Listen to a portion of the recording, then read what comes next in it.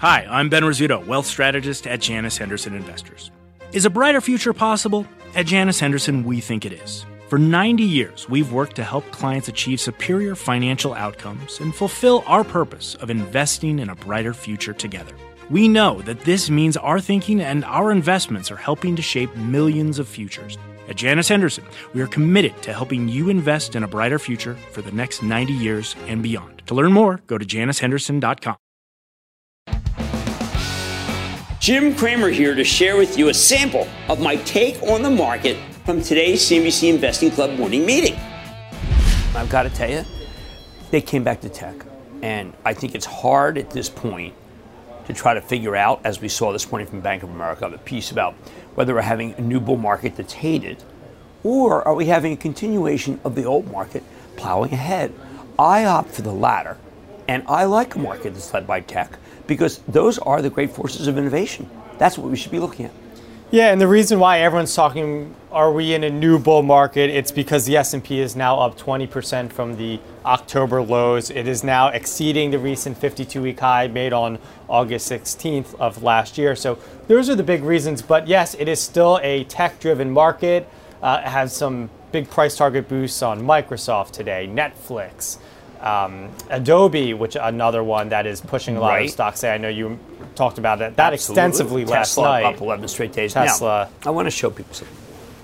When you have something like this, okay, and this is what Larry Williams, my market historian, is most worried about. We've now had a complete turn, all right? We should go up. A lot of people now, and this is really important, are getting bullish. A lot of people now. We've been buying all the way here. All right, now, fortunately, this is one of those cycles that we got right, or sometimes we get them wrong, and we had the right stocks.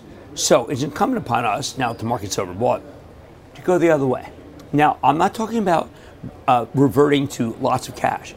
I'm saying that if you have a Palo Alto, if you have a Salesforce, if you have a Microsoft, trim. Right, trim.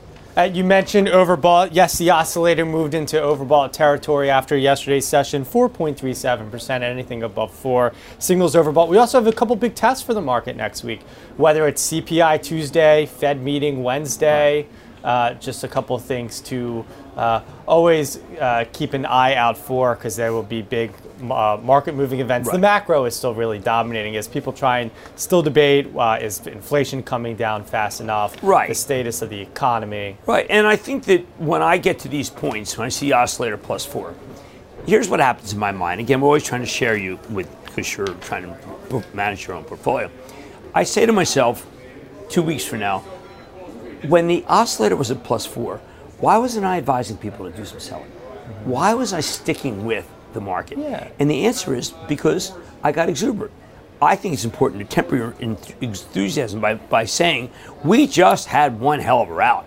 This is not when you come in. Join the CNBC Investing Club with Jim Cramer to catch my member-exclusive morning meetings every day at 10:20 a.m.